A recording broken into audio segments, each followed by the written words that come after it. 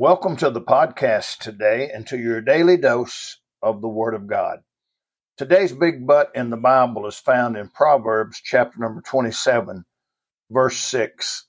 It says, "Faithful are the wounds of a friend, but the kisses of an enemy are deceitful."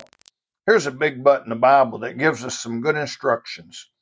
Notice that it says, first of all, that the wounds of a friend are faithful. We're living in a time when we need faithful friends to be honest with us and tell us the truth. That's called constructive criticism. That's something that we all need at times. What a blessing it is to have a friend that loves you enough to tell you the truth. A friend loves you and wants what's best for you. A friend cares about you and wants you to do well. So if you have someone in your life who's your friend and they tell you the truth, take it as a blessing.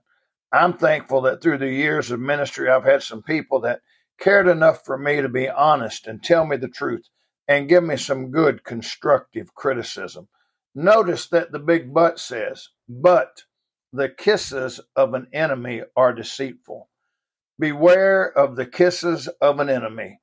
I remember that Judas betrayed Jesus with a kiss.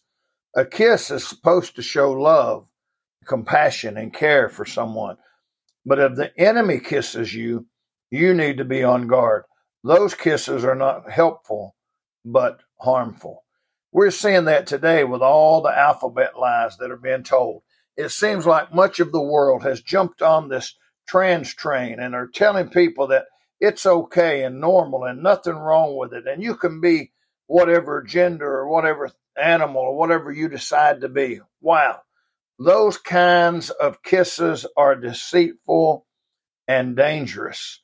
What people need is the truth told in love, not lies told in deceit.